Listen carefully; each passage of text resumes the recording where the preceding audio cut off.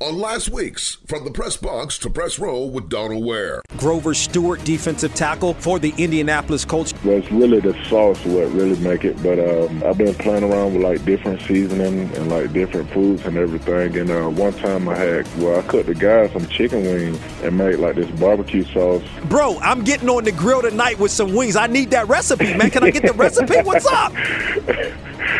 Hey, man, I'll have to tell you, man, another day. I can't tell you. Too many people listening, right, Grover? Too many people listening.